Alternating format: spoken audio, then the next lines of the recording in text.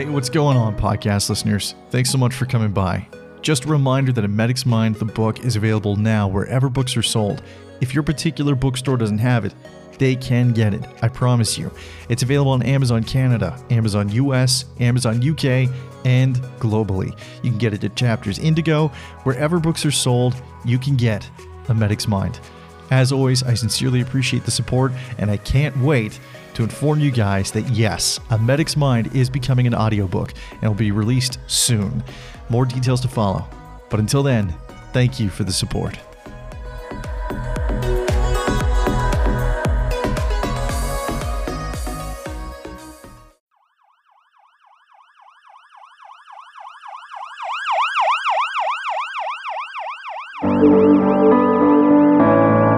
Take a walk through the shadows of my mind. Find the traces of light their souls left behind.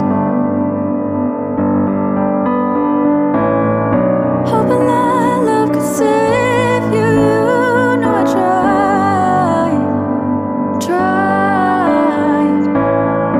Just a day in the life of a medic's mind. Hello, everybody, and welcome to A Medic's Mind, the podcast. Thank you very much for being here, as always. So, COVID-19 now officially a pandemic, eh? That is probably not the greatest news ever, but I just kind of wanted to start this podcast off with a bit of an acknowledgement. There are still people out on the front lines right now working out there, paramedics, firefighters, police, nursing staff, doctors, things like that. More so what I'm referring to is paramedics and the first responders on the outs. You know, they're not in the hospitals. Not that the hospitals are any less valiant or anything like that. It's just it's unique. It's a unique thing to be on the outs and in an uncontrolled environment. So I just want to give a huge shout of acknowledgement to you guys. Thank you so much for doing what you do. Thanks for continuing to keep us safe. Thank you for everything that you do day in and day out during pandemics and during normative structures of people having emergencies. Thank you. And I mean that with the utmost sincerity. It is not an easy job to do. It is at times, very thankless job. And I just want you to know, whoever is listening to this, if you're in that profession or a profession of similar origin, thank you. I sincerely do appreciate what you do. And I hope that you get home safe to your families and that you guys all make it through unscathed from this thing. Because, it seems like it's kind of the likelihood of people getting it. I mean, obviously is pretty high. The transmissibility of this thing is insane. So I guess something to be weary of. But welcome to the podcast. If I'm able to give you guys a brief, 15, 20 minutes of downtime in between what you have to deal with in this, hopefully I can do that. I do have a blog read for you guys today. It's called Needles and Nightmares.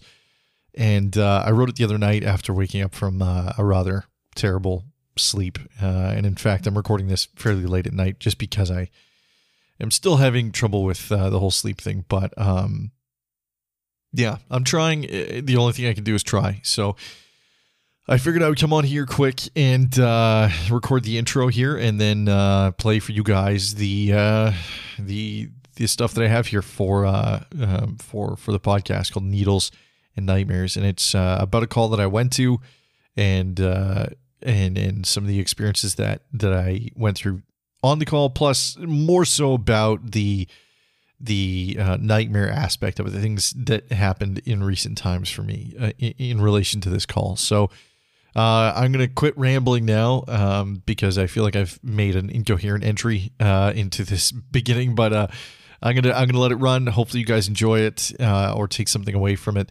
It is called Needles and Nightmares, and it's coming up right now. Medic 1, you're responding. Code 4. Story time.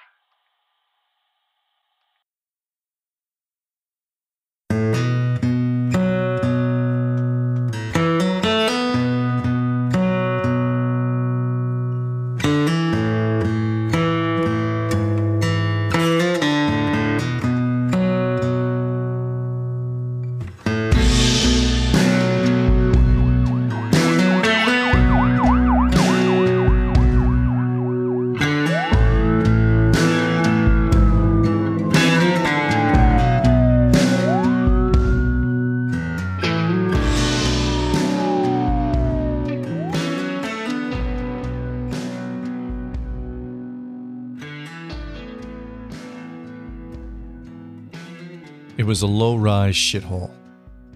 At least, that's how he described it. In reality, it was someone's home. A home I was now standing within. My eyes took in the out-of-date decor and sparse furniture that casually lay about this place. Decades of old cigarette smoke clung to the walls like a cancerous veneer. Overturned beer cases had been repurposed as makeshift end tables and dining tops. The place was carpeted throughout, if you can call what we were standing on carpet. It was more akin to a matted layer of congealed fibers belonging to a mortally wounded living space. No buoyancy left whatsoever. "Fucking help him! Do something! Help, you fucking munya!" The woman beside me vituperated venomously against my cheek. A police officer held her out of reach. The only thing I was in danger of was her anger. My partner and I had been called to the apartment in hopes that we could save a young man's life. That was not to be the case. The man was dead. The needle still in his fucking arm. The air was heavy with a sickening sweet heft of burnt heroin, an unmistakable scent once you've been introduced. Beside the man lay a spoon, charred and ruined. We, of course, assessed and confirmed what we knew to be true. It was during the confirmation of that truth that things went from ugly to ruinous. You see, it was not only scant furniture that littered the confines of this diseased place.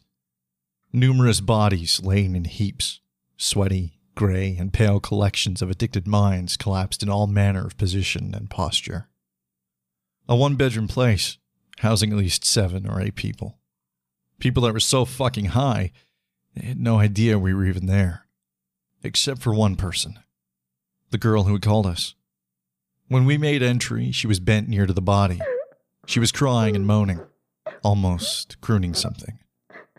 She moved out of the way once we had announced ourselves. I believe that she was convinced we were going to bring him back. Whoever he was to her, she needed him returned. When we failed to do that, she went from inconsolable to unhinged.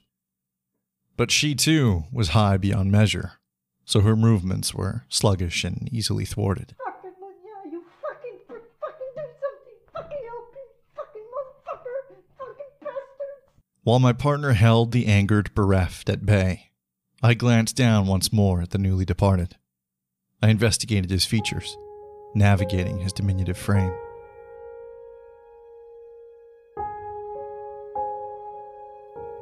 I did not know this man, but for one brief whole second, I mourned for him.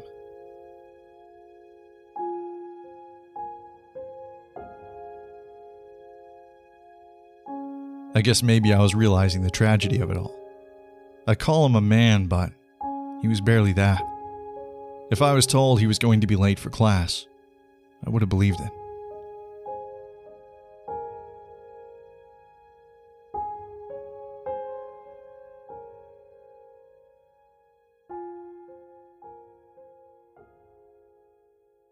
When the police arrived, they too were taken aback by the solemn tapestry of this place.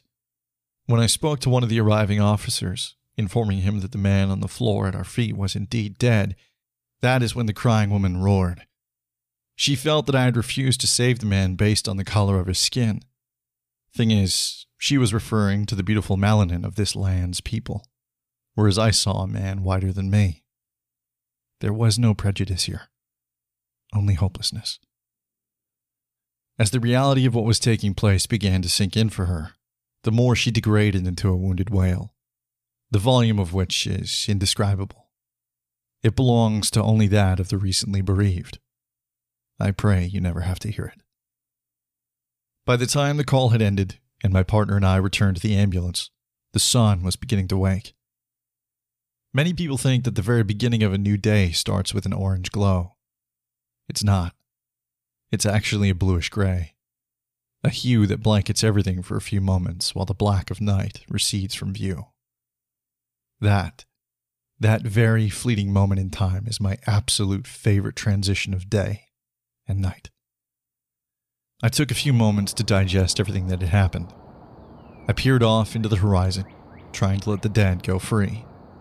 A practice I always performed on nights where a dead body was the last thing I would see before going home and crawling into bed. Sometimes it worked. Sometimes it didn't.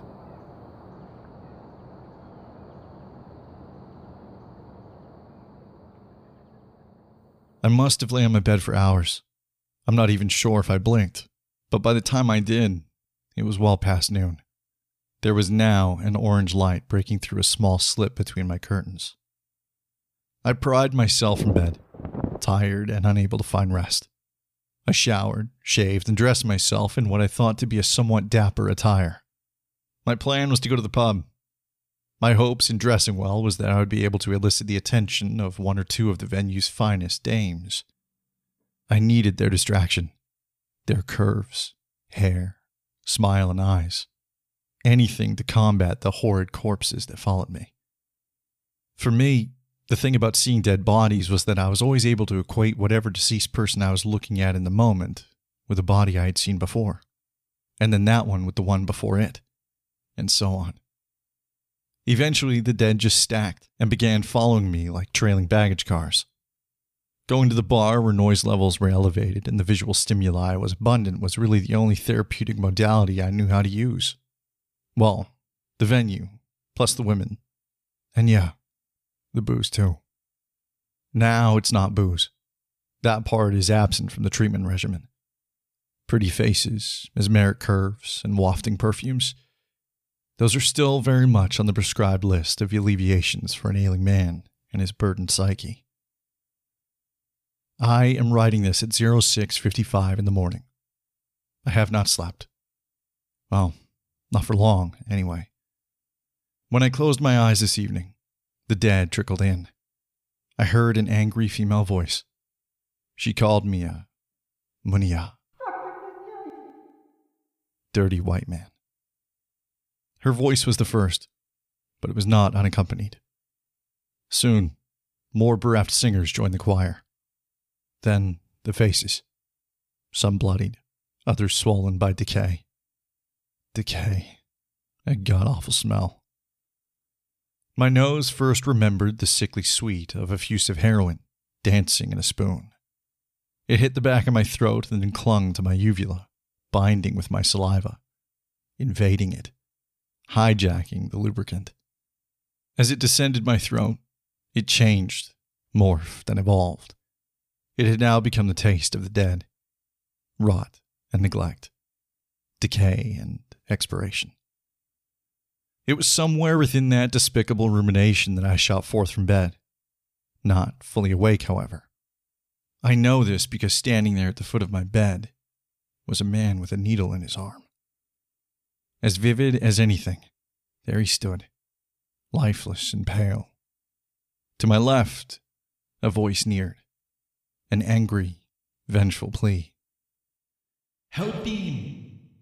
Fucking do something! Munia! Munia! Munia! A repetition that grew louder and louder as the body and needle drew closer and closer. I could not move. I was frozen, my breath stolen by an ethereal master of kleptomania. And just like that, I am now awake, sitting in a darkened room, listening to the sawing wood of my frantic breath, my skin slippery and soaked. A needle, a nightmare, a goddamn munya. The only thing I can do now is wait for that perfect moment in time, where night fades into day, letting what has been fade away with the black of night, allowing the promise of what can be to grow with the rising sun. Today is a new day, and although I am carrying the dead, I am still very much alive, and so I choose to live. But make no mistake, I will find a pretty face, a mesmeric figure, and a wafting perfume. Anything to combat the ghosts, to take away the needle, the nightmare, and the shrill screams of those who felt I had failed. If you happen to hear this and then see me today, the answer is yes. I am fucking exhausted. But the morning was magnificent.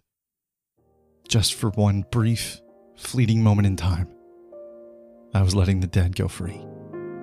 Or trying to.